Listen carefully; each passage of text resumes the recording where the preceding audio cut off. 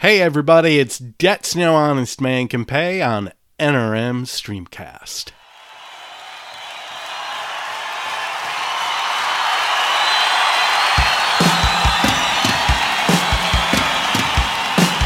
And this is Gloria.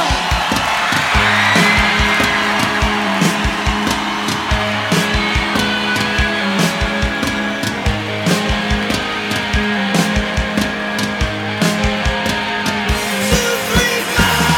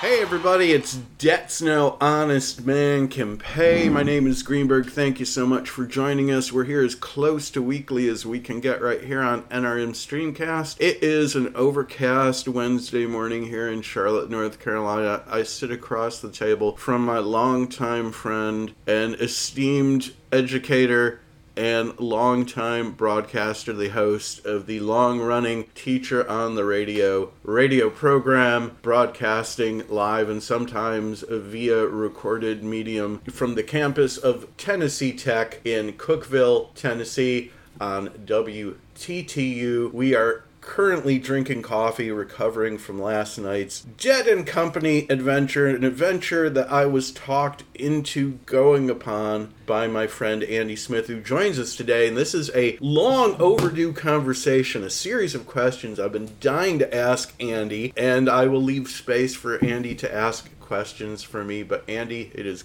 good to see you in front of me. It's good to see you alive, and thank you for agreeing to sit down, fueled only by the vapors of last night and caffeine. Good morning. It's great that this meeting of the minds is happening because we began our radio careers in the 1980s at 88.3 WSHJ at Southfield High School in the suburbs of Detroit, Michigan. And I think of Debt Snow Honest Man Can Pay and Teacher on the Radio as sort of sibling programs by two Gen X middle-aged music-obsessed people. And Scott and I also are a part of the Music Nerds Collaborative, which is an annual best of the year live stream video stream we do with another Scott from Alabama, Rick from Nashville, and Amy from Nashville, and also Gus from Cookeville. Mm-hmm. So we are really just collaborators and co-conspirators in the sonic joy. And I'm a deadhead, and I dragged Scott to a Dead show, and he survived, and we were sober, and it was awesome. And well, you were sober, and I'm proud of you for that because you've been sober for many years. I had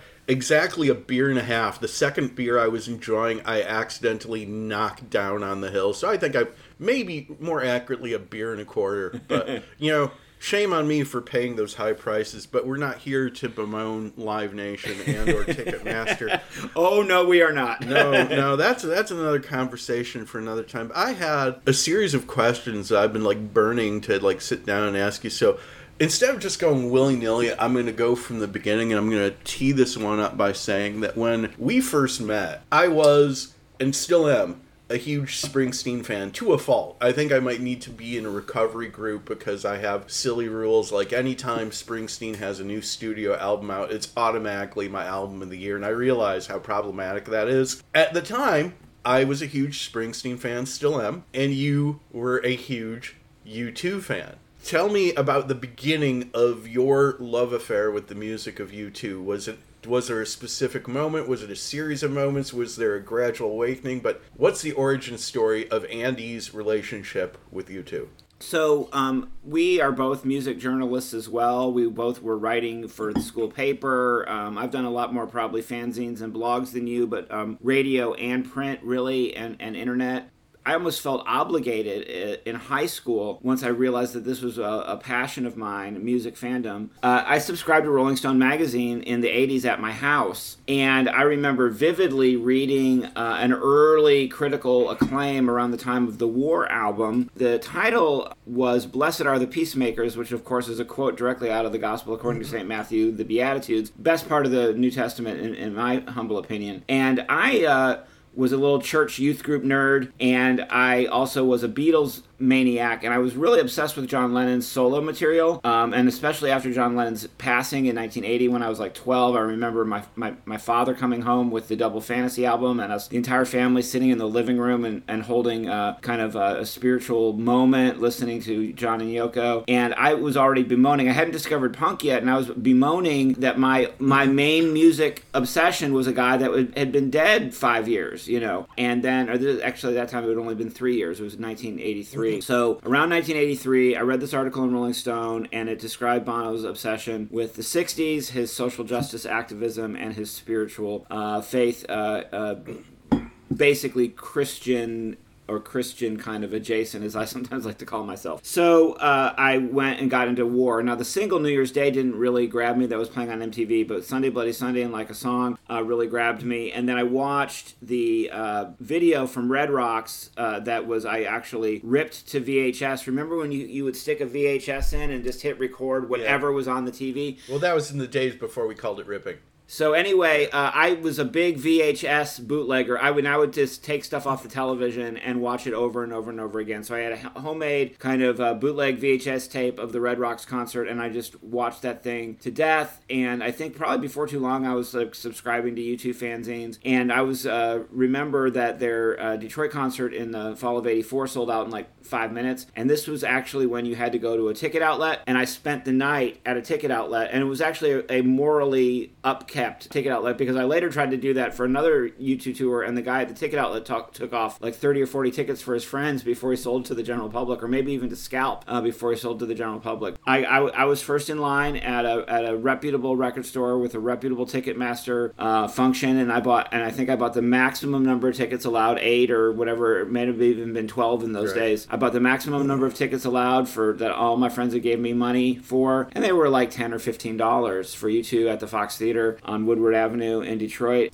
with Unforgettable Fire. That was when Unforgettable Fire dropped, and pretty much I was all in. But just to keep up with the origin story, to make it a little bit more obscene in terms of over the top, I became a fanzine guy, and I started like getting into all the adjacent bands. So like Waterboys, Simple Minds, The Alarm, and I was a groupie for Maria McKee of Lone Justice, and she got me on the guest list for the entire first 15 or 20 shows of the Joshua Tree Tour in 1987. And so that's like the first phase of my U2 fandom, which then rebooted in the 21st century around How to Dismantle an Atomic Bomb, or maybe even the Elevation Tour. But so let's back up a little bit here. Okay. So you said you heard New Year's Day, didn't quite do it, but Sunday Bloody Sunday flipped a switch. So do you remember like the first time you heard it, like what your visceral reaction was to that? I always remember the Red Rocks version that ended up becoming on Under a Blood Red Sky, which is a live EP. This song is not a rebel song. This song is Sunday Bloody Sunday. And I didn't understand what that was. I didn't understand what the rebellion in Ireland was about. I didn't understand what Belfast or Dublin. I didn't understand the Republic of Ireland versus the occupied by the Crown territories of the North. But I didn't understand you obviously did the research, and this was in a pre-Google day. Right, and I figured out that he was saying, today we call it both sidesing. He was basically both sidesing the war in Ireland and saying, I don't want war of any kind. Right.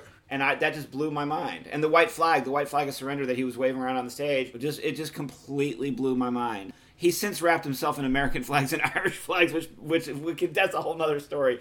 But yes, the audacity of Sunday Bloody Sunday and the lyrics on Like a Song and Drowning Man, which is some of the deep cuts on that album, still to this day are some of the, and 40, which is basically like it's the 40th Psalm. Yeah, and it could be a cantor at a synagogue, or a priest at a church. It could be a choir. I mean, I'm sure choirs, since then, many choirs have probably done their rendering. You know, it's sacred music. So it just blew my mind in every regard. And I'm getting chill bumps just thinking about it, because I haven't really just sat and listened to War, you know, side A through side, you know, all 10 tracks or whatever is on there in a long time. There's been a lot of talk about this next song, maybe too much talk. This song is not a rebel song. This song is Sunday Bloody Sunday.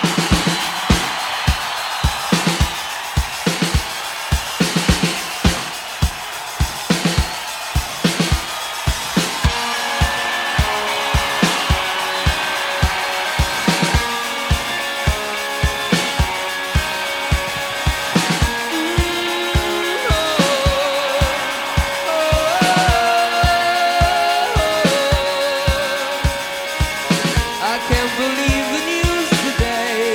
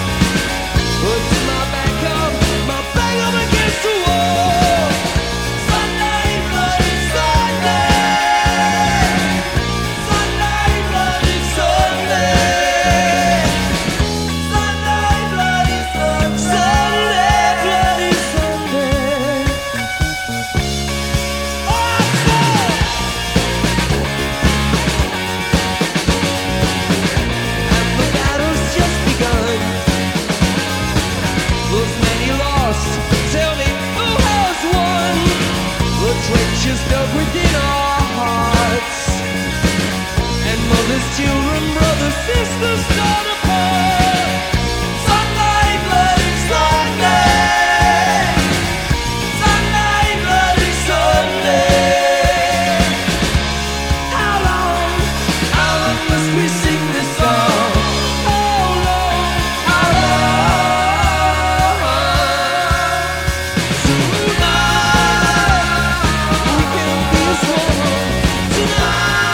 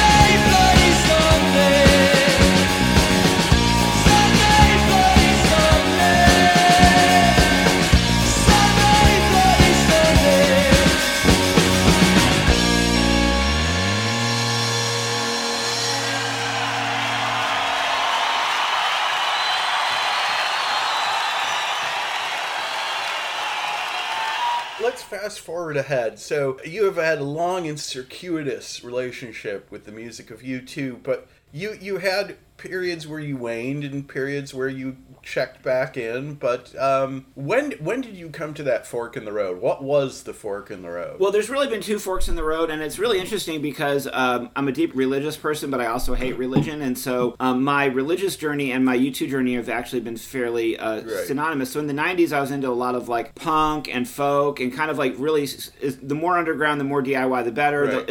If it wasn't on a record label, it was even better. And I didn't really follow the Zooropa pop trajectory. Coming back later, I found that those albums were incredibly avant-garde, and even as over the top as the pop tour was, I think it was incredibly over. Can I give you my hot take? Yes. I like Zooropa much better than Achtung Baby. Woo! Scandal, I love it. Yeah. See, Okay. I like No Line on the Horizon. I like October. Those are considered to be some of their lower albums in the Right. rankings that most fans will do. And I know we're going to talk about some other bands, and this isn't a YouTube podcast, but very, very quickly, the rebirth in the 21st century with All That You Can't Leave Behind and How to Dismantle an Atomic Bomb, which I think to this day are still their most successful albums Right. in terms of like sales. And of course, the Super Bowl performance and the connection with like 9/11, and then Bono's campaigning for Drop the Dead around Third World Dead and raising consciousness around HIV in Africa. So that the early 21st century revival also coincided with me having a job, with me getting older, with my kid being in school. Because like in the 90s, I was like she was in diapers and we were homeschooling her in preschool and stuff. So I had no time or money, and I was in grad school for a master's degree on a stipend. So I had no time or money for music consumerism. So the 21st century coincided with me having more income, more stability in my life, and the music kind of, that's their renaissance in the early aughts. And so I went back hardcore again around 2005, around the tour, the Vertigo tour. That's when I went hardcore again. And I actually started writing for a U2 fanzine for several years on the internet called interference.com. So let's back up a little bit here. So you kind of fell off with them around the time that you had a kid, and you were like, and that's Zooropa. Ruby was born in 93. Zooropa was out around 93. Would it be safe to say that, you know, your tolerance for anything that's absolutely not crucial, i.e. your family, supporting your family, for lack of a better word, was bullshit? Yeah, so I had a couple of artists that I followed through the 90s, but they were all like extremely DIY, and one of them was a guy that I'm friends with, a folk artist called Casey Neal, but the artists like Ani DeFranco and Utah Phillips, like ranting about labor unions and anarchism, and like then there was like a gay folk group from that played on one of the communes near where I lived called Pistol Pete and Popgun Paul. They're on Spotify now, you can go listen to them, but like they've like got like 500 listens or maybe 1,000 listens on very underground, and people that don't charge, or like, you know, it's like pay what you can. I mean, I wasn't even hardly going to Nashville for anything for concerts, much less going to like a stadium show. Like, so I just literally music had to be like at a local club and preferably free at that time. So was it more like a sense of, you know, you just your priorities were different, or were you two doing things that you're just like, you know, this is not quite for me anymore? I'm like, no, my moral quandary with Bono started once I was back in the hardcore fandom and he was palling around with George Bush. Like, I've had a moral war with in retrospect, Bono about that from 2005 till now. Let's both agree that in retrospect, Trump makes George Bush look like Jimmy Carter. That's extreme. That's really extreme, Scott. Let's not go there. Yeah. Let's talk music more than politics, and I'll only talk politics in the context of my disputes with Bono. All right, so let's make it clear. You had no issues with Edge or Larry or Adam. It was always with Bono. And I love Bono. That's the thing. Bono's the one that I love the most, and he's the one that brought me into the fold. And I think of him like a sibling that I'm fighting with at Christmas. Right. And he obviously got the better job than me, so I'm jealous. So I'm so jealous. Right. So you were like, okay, what is my hero doing hanging out with W? And were there other things that he did that made you go, well, wait a minute? Well, economic justice is one of my passions, and they're just so rich. And when he started working on the poverty thing, he seemed to be doing this kind of like corporate charity. Like, he created a corporation, Red, which was a way for, or a campaign, I think it's not even a corporation, but it was a way for corporations to sort of like brand themselves. Now, Red seems to have faded a little bit, but the One campaign is still around, and I don't begrudge their intentions. It's just my, like, he was at the shows, get out your cell phone, text this number, and all of a sudden you were a member of the One campaign, and then he would brag how many members of the One campaign he had, but all these people had ever done was text at a show because he told them to, and it wasn't real activism by my estimation. So I don't really consider what he does to be a bit performative, spectacular. Yes, very extremely performative. I love their music to this day, and it's only between tours and between albums when he's doing more activism and less music that he gets on my nerves. Frankly, the war in the Ukraine breaks my heart, and I think it was a preventable war. I hate Putin, but I'm not really a fan of Zelensky. So when they did that stunt and they played in a subway with Zelensky, that just got on my nerves. It just seemed really stunt-like. But here's the thing. If you were in Bono's shoes and you had Bono's personality, and for better or for worse, he's like, you know what, I'm going to use my powers for good. Would you do that, or would you be, I'm not going to do this because I'm afraid of what alternate universe Andy Smith might think of me? No, of course not. And there's a certain level of cynicism to everything I'm saying, and I understand that Bono gets some of that kind of cynicism from the far right. I'm critiquing him from the far left, just to be clear. And so I'm just that, and there's the song they did called Stand Up Comedy, and he has a song in there called, a line in there says Stand Up to Rock Stars, and I'm just doing what he told me to do in Stand Up Comedy. No. And we paid way too much money for this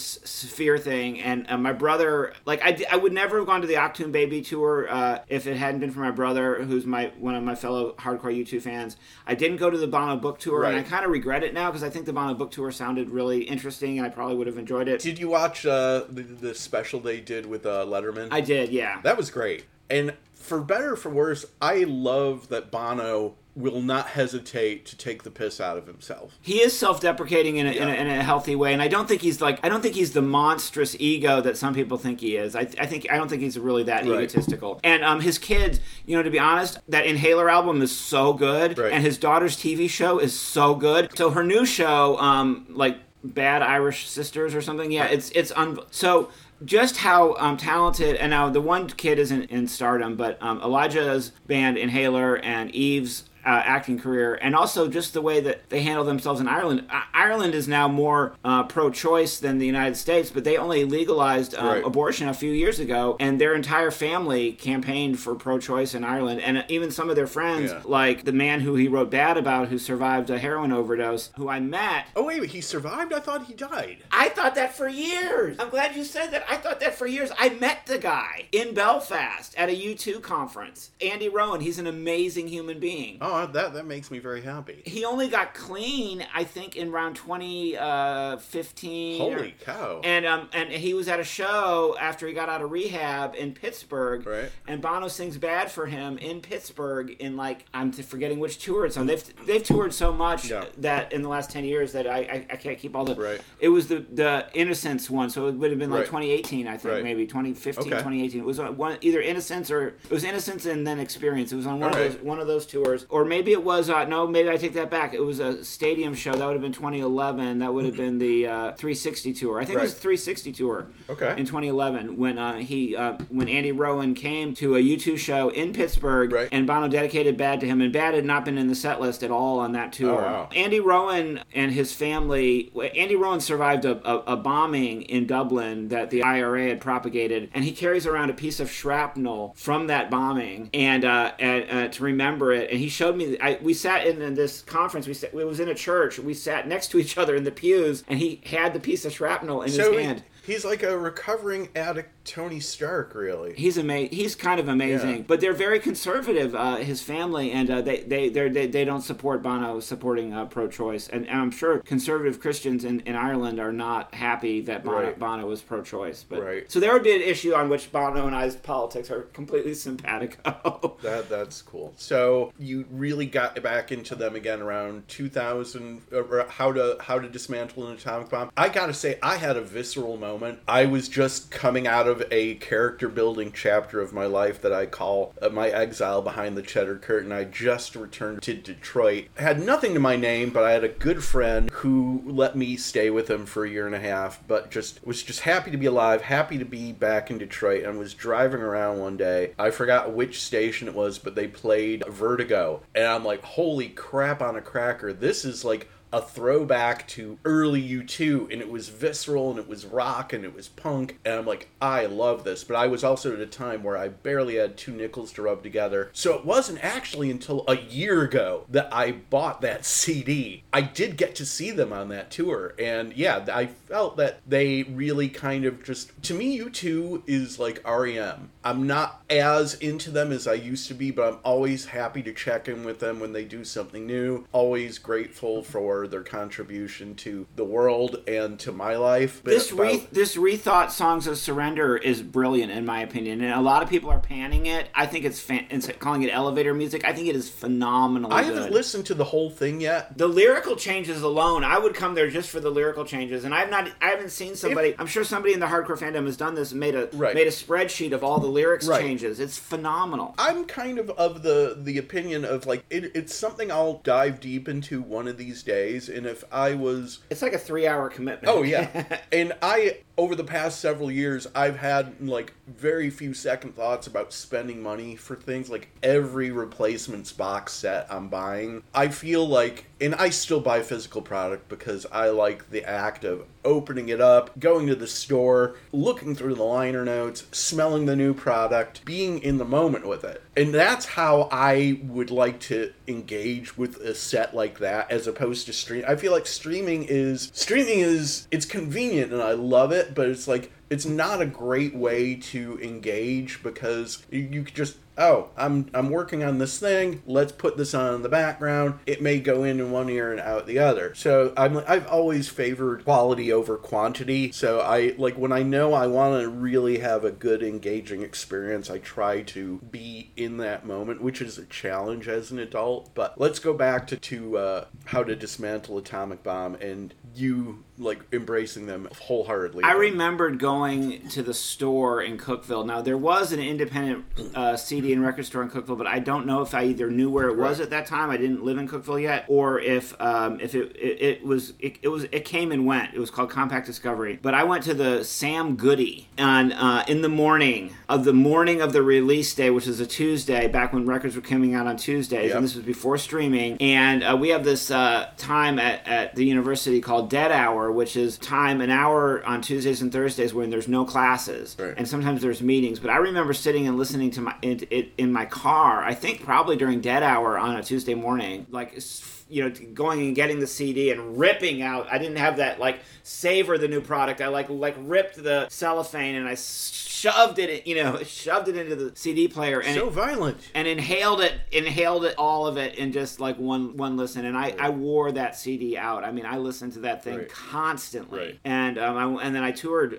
pretty heavily when they went on tour behind that album. I think I must have saw like half dozen shows at least. But yeah, front to back. Maybe there's a couple songs now that I wouldn't consider to be their best work, but the first side A, if you will, on that is just it's mesmerizing to me. The song he wrote for his father, the Miracle Drug song, I just love it front to back. And City of Blinding Lights. I mean, and Vertigo is all just a phenomenal album. Love and Peace or Else, it's just all phenomenal. I remember them being on SNL and absolutely crushing it. Yeah, that's always exciting when your favorite band's on SNL, or when you've got that killer host musical guest combo. Like back in the day, like anytime Steve Martin hosted, it was just an event to remember. Or like the day that Biden got elected and it was Dave Chappelle and the Foo Fighters, or like earlier this year when it was like Woody Harrelson and Lil Yachty. I still get excited over that shit. All right, so you're back on board, but at one point you kind of shift, and your lifelong favorite band, U2, no longer your favorite band, still a band very near and dear to your heart, but then you have successors. So starting around 2006, I went to Bonnaroo and I inhaled the Z album by My Morning Jacket. They're out of Louisville. They were called at that time the American Radiohead, and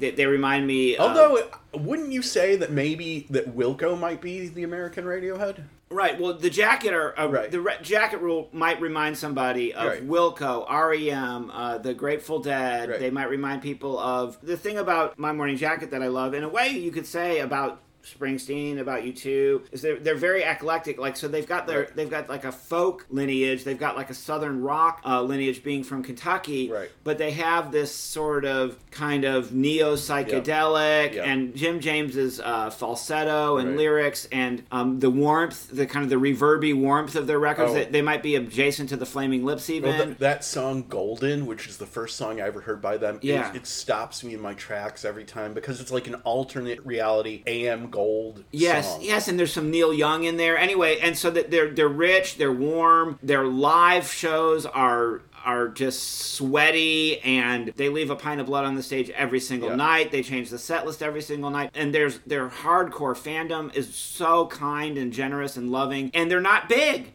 Like, I can always get a ticket. Like, the thing about the jacket is they're a medium level hardcore fandom where, unlike Phish, unlike Dead & Company, unlike Springsteen, unlike U2, unlike Taylor Swift, unlike all these bands, you can always get a ticket to My Morning Jacket. Like, I don't stress out about... But it's always a packed house at a jacket Yeah, but show. I never stress out about, like, will I get to see the show? Or that I'm going to pay over market, like I told you I'm doing for Tyler, and it's sitting in my phone, it says... Order pending. I paid $150 for this. Put the ticket in my phone already. Yeah. It's in like 3 days.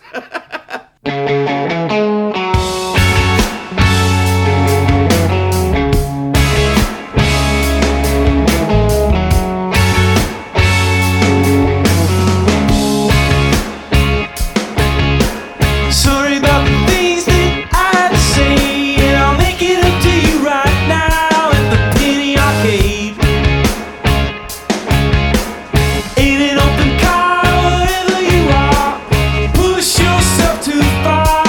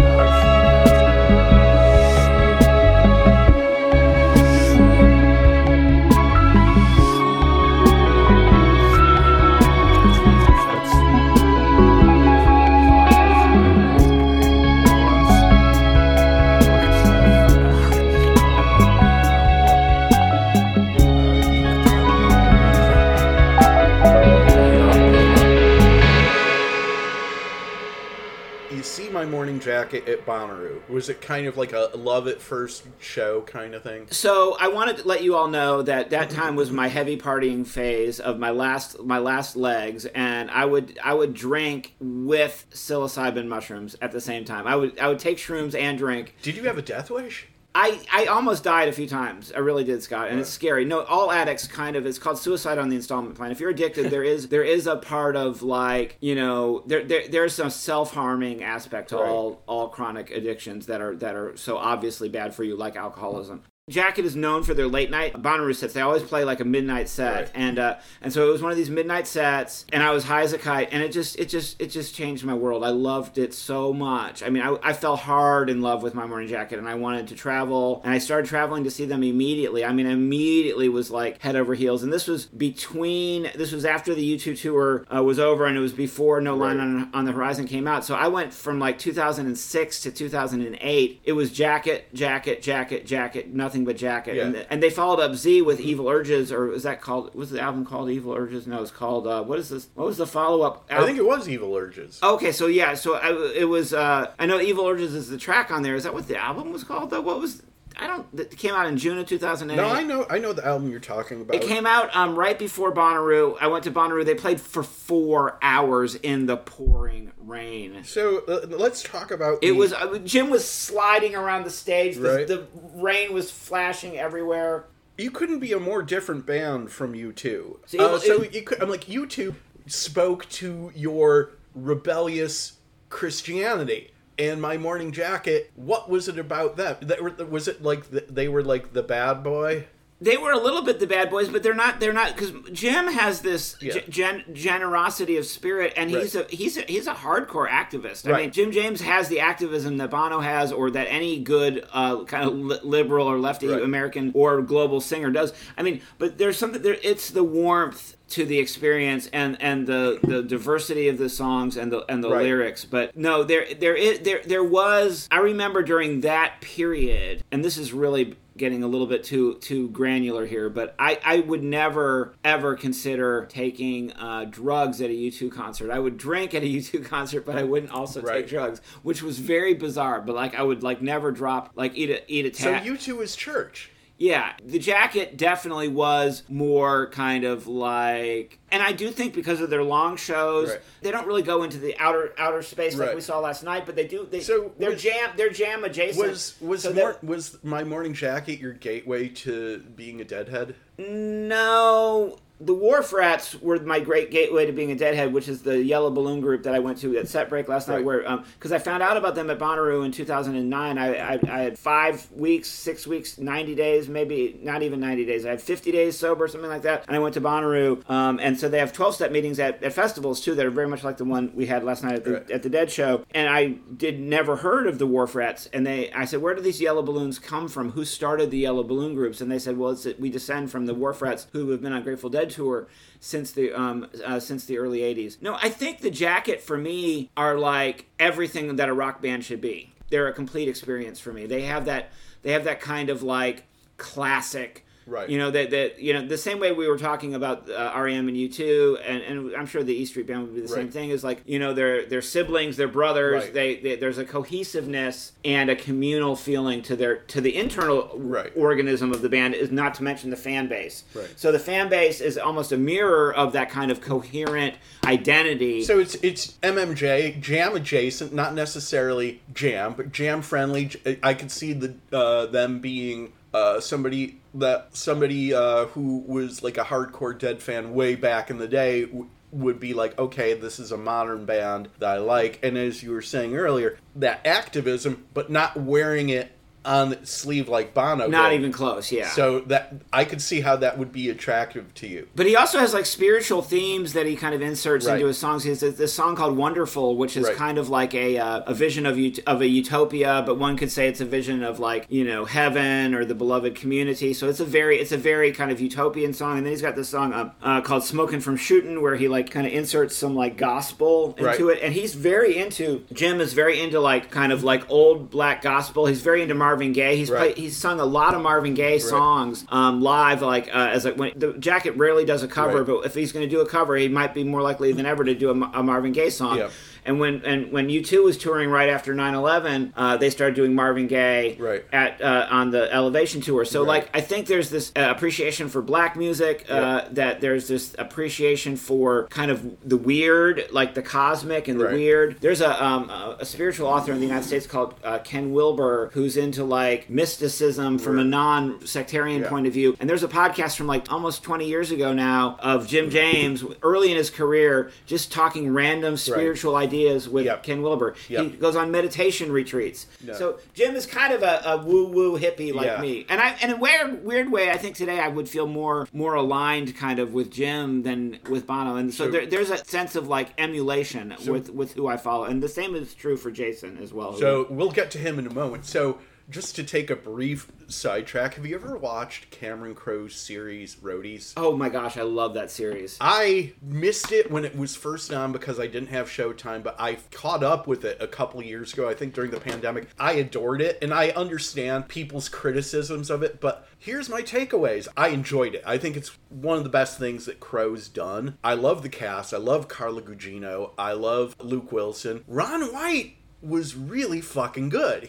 I think he deserved an Emmy. Even Machine Gun Kelly, who I didn't realize was Machine Gun Kelly, was really good. But I loved how every episode there were different bands that showed up, and I love that Jim James was actually in a couple of episodes. So that series is like, I call it almost famous fan fiction. It's like that Cameron Crowe wrote... It's in that same universe, yeah. He wrote a fan fiction based on Almost Famous. Yeah. But Jim James is also in another Cameron Crowe movie about Kentucky, Elizabethtown, that has Kirsten Dunst in it. And I think I did see that. And they play a wedding cover band, and they play Freebird in the wedding. Right. Or no, it was a funeral. Is it a wedding? Or it might be a funeral. I think they play Freebird at a funeral, and these birds catch on fire, and these paper mache or these crafted, somehow paper crafted birds catch on fire. It's a whole thing. That sounds very...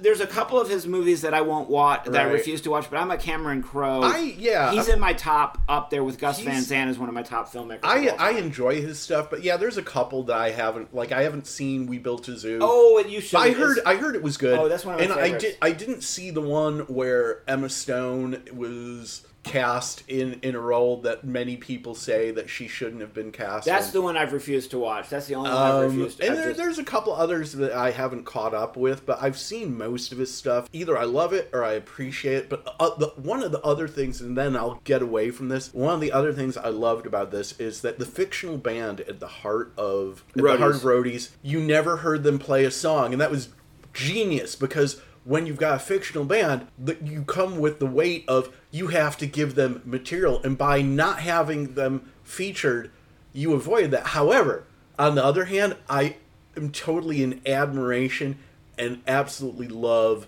Daisy Jones and the Six. Have you watched it yet? Yeah, I'm a little bit lukewarm on that right now, but I love it, and one of the reasons I do love it is the world building that Blake Mills and a bunch of other people wrote these songs, and the songs are great. I love that Riley Keough, who is the granddaughter of Elvis, is Daisy Jones, and she's got the charisma. I love the fact that even the songs by the side characters have been written, and you can find them on your streaming sites. And I did an episode where I dove into what I call the Daisyverse. And I know there's a lot of people say, oh, Fleetwood Mac. I'm like, partly. But, put that aside and just enjoy the story for what it is. Because, I can see it was kind of Fleetwood Mac, but it's not. It's not like a linear copying, and I'm not going to ruin it for anybody who hasn't seen it, but I love the album. I've never really listened to anything beyond the singles of Fleetwood Mac. I've not developed into the fanverse there, but what I think I want to do is I want to go back and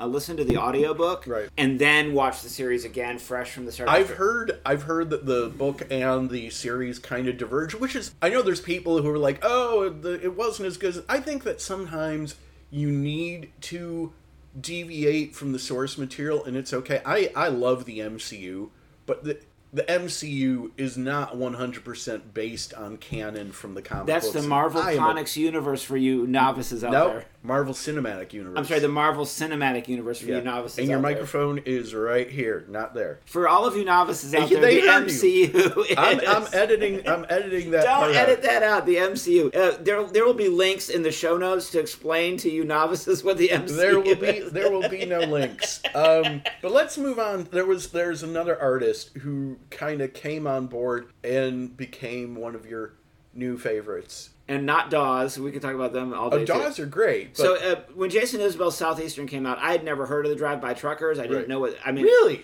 Yeah, I'd never listened to the Drive-By Truckers. I think maybe they were vaguely out here in the, on the margins. I saw DBT back during Southern Rock Opera. They played at Arts, Beats, and Eats in Detroit on Labor Day weekend. This woman I was dating, at that point we were just friends, but she's like, you gotta go see them. And I went, and I was blown away. And here's chubby little Jason with his Robert Plant hair just grinning and picking. I mean, folk and Americana is probably, and even what we used to call cowpunk, which is country rock. I mean, I haven't listened to them in a while. I refuse to call it Americana. I think that's a marketing term. But I like the Flying Burrito Brothers. I like Uncle Tupelo. Yep. I actually don't hate me. I actually like the Eagles. Okay? I hate the Eagles. But that's another story. But when Southeastern came out, was when I first really heard about him, and that I actually also heard about him in a review. I think it might have been in Relics, which is a great music magazine. A lot of people discovered him with Southeastern because there was two songs that are considered among his pantheon, and that was being Elephant and Cover Me Up.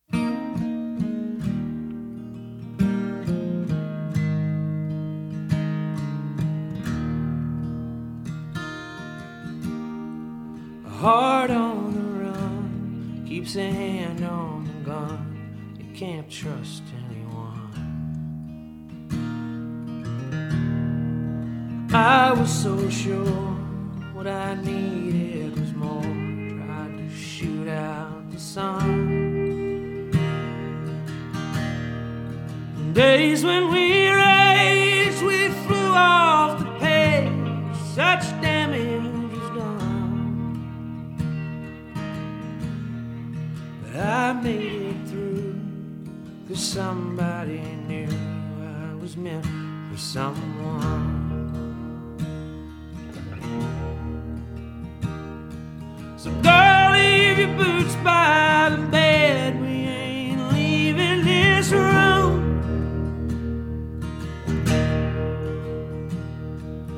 Someone needs medical help or the magnolias bloom.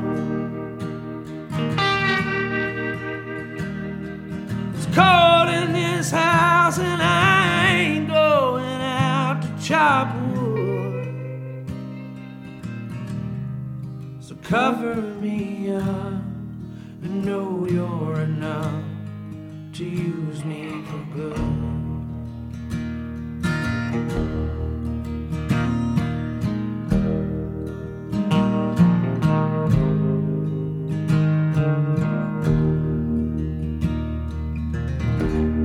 Put your faith to the test when I tore off your dress in Richmond on high. I sobered up and I swore off that stuff forever this time. The old lovers sing, I thought it'd be me who helped him get home. But home was a dream, one I'd never seen till you came along.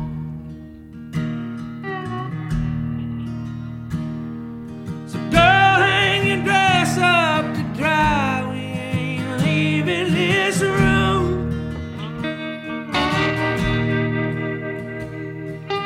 Percy Priest breaks open wide and the river runs through. Carries this house on the stones like a piece of driftwood. Cover me up and know you're enough to use me for good.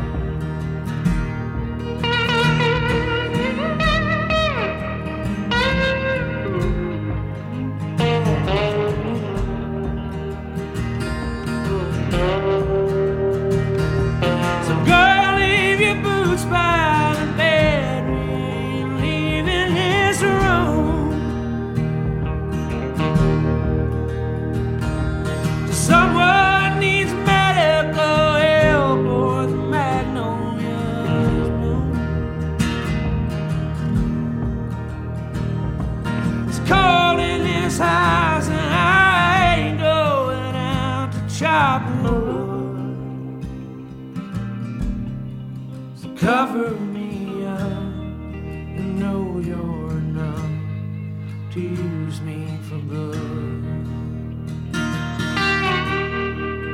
Cover me up and know you're enough to use me for good.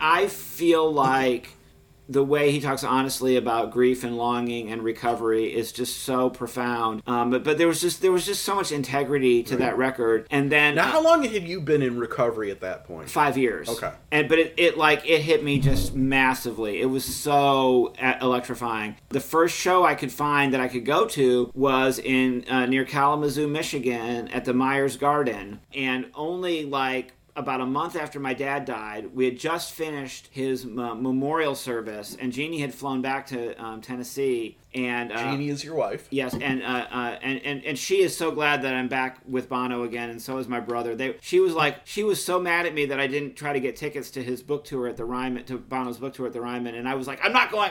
I'm not just, you know. And you gotta listen to your wife, man. Jeannie is a hardcore U2 fan, and we bonded. She claims that I wore a U2 T-shirt. We met at a 12-step meeting, and she claims that me wearing the U2 T-shirt is why she decided she would finally talk to me, because she loves U2. She loved U2 even before she met me. So. See, missed opportunity. You need to take her to see Bono next time. So we've seen a lot of U2 together. Right. Anyway, my mother and I decided we were going to go to Lake Michigan. That's like one of my spiritual homelands, the beach of Western Michigan. Oh yeah. And so we got a hotel near Grand Haven, and we got tickets to see Jason Isbell and James McMurtry. Oh damn! At the Myers Garden, and the Myers store chain up north. It's like a smaller Walmart and a smaller Target for Midwesterners. I think that Myers came first. Myers is an incredible store. Anyway, they have this incredible sculpture garden and botanical garden and outdoor music venue, and it's a small outdoor music venue, and they sell out. Every show pretty much sells out, and they have only top tier artists. And it was a drizzly Michigan summer night. I think we had to wear raincoats, and it was probably in the 60s,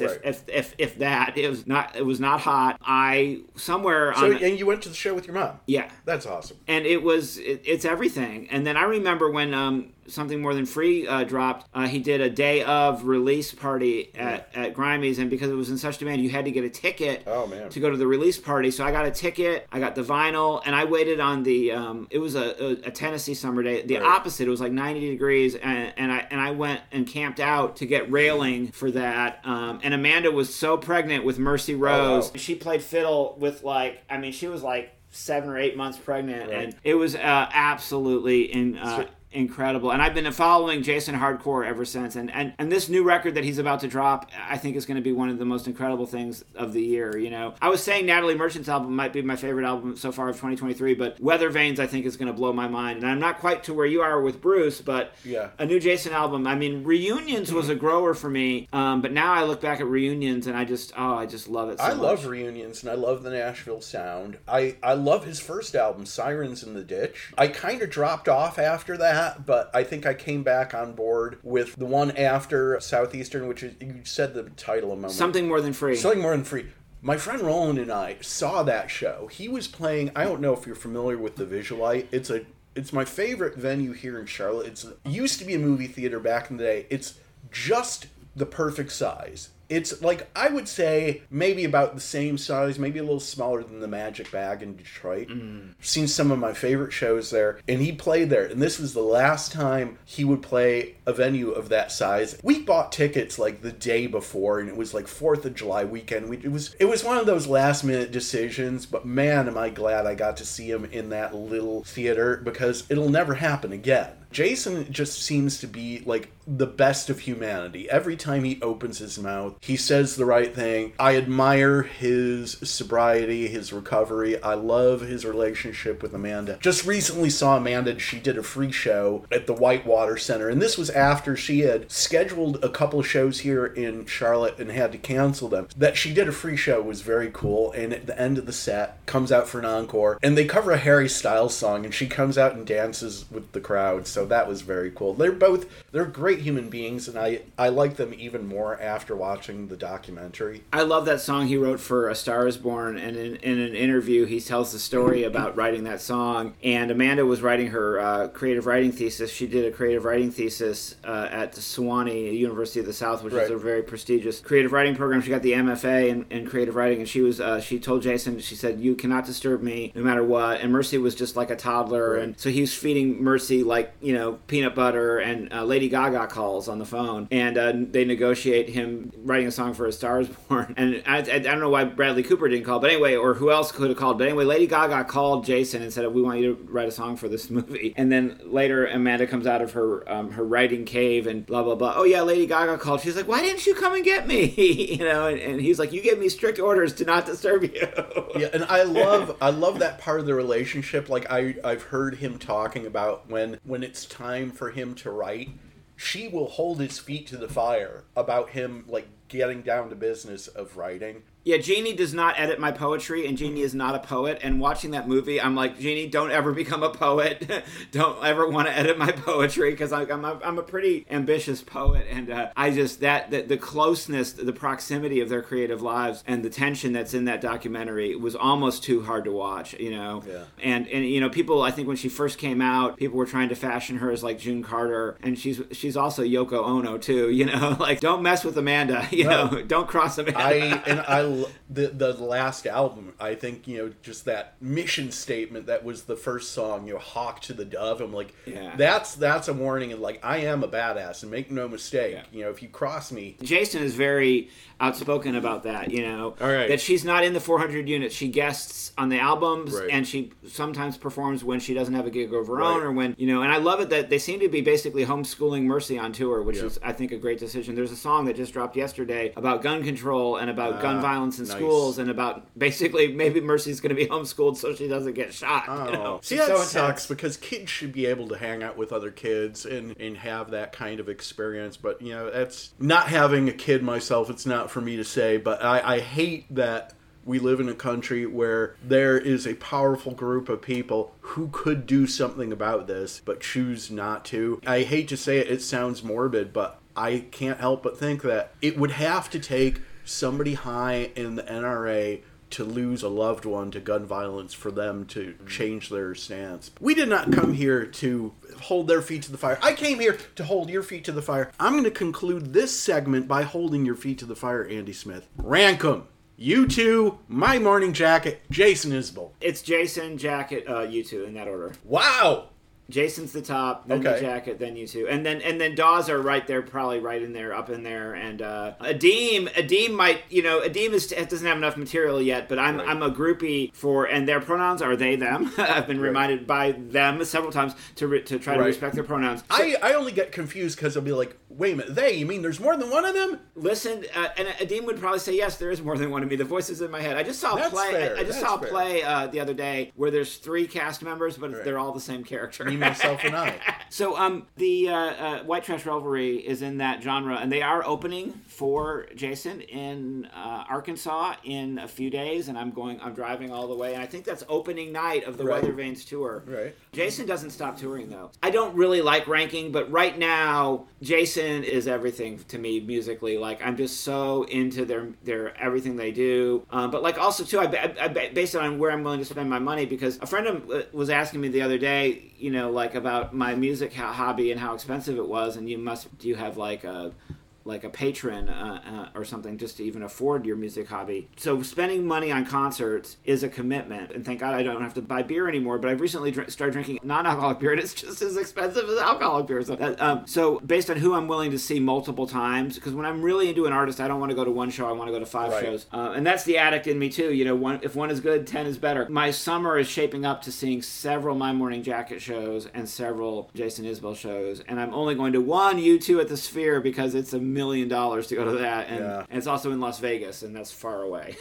If Las Vegas was in if they were doing their residency in Nashville, I would probably try to, at the Bridgestone or something, I would probably try to convince myself to go to multiple shows. There you go. Before we wrap up, how can people and when can people listen to Teacher on the Radio? So right now I'm on a summer sabbatical, but starting up back in August, I'm going to try to have regular shows at 11 a.m. on Saturdays, and that broadcasts on 88.5 FM in Cookeville, and then is also streamed from their website at www.tntech.edu/WTTU. But even better way to go is to my website, www, and you have to type in the www.teacherontheradio.com, or to my SoundCloud page, SoundCloud Teacher feature on the radio, where I have all my playlists and a considerable archive of on-demand episodes. I do not have a complete run. I'm somewhere around 450 shows. Since 2007, I'm in my 16th year. I have an ambitious agenda for shows coming up into the next year, so I will... The one problem is the concept... I moved my show to Saturday because it was easier to do it on the weekend than during the week, but then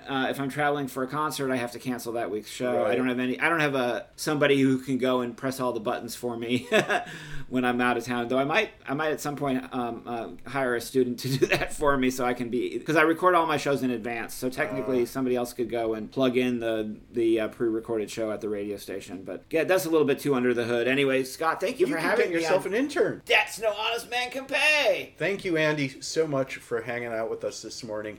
Sing this with me. This is 40.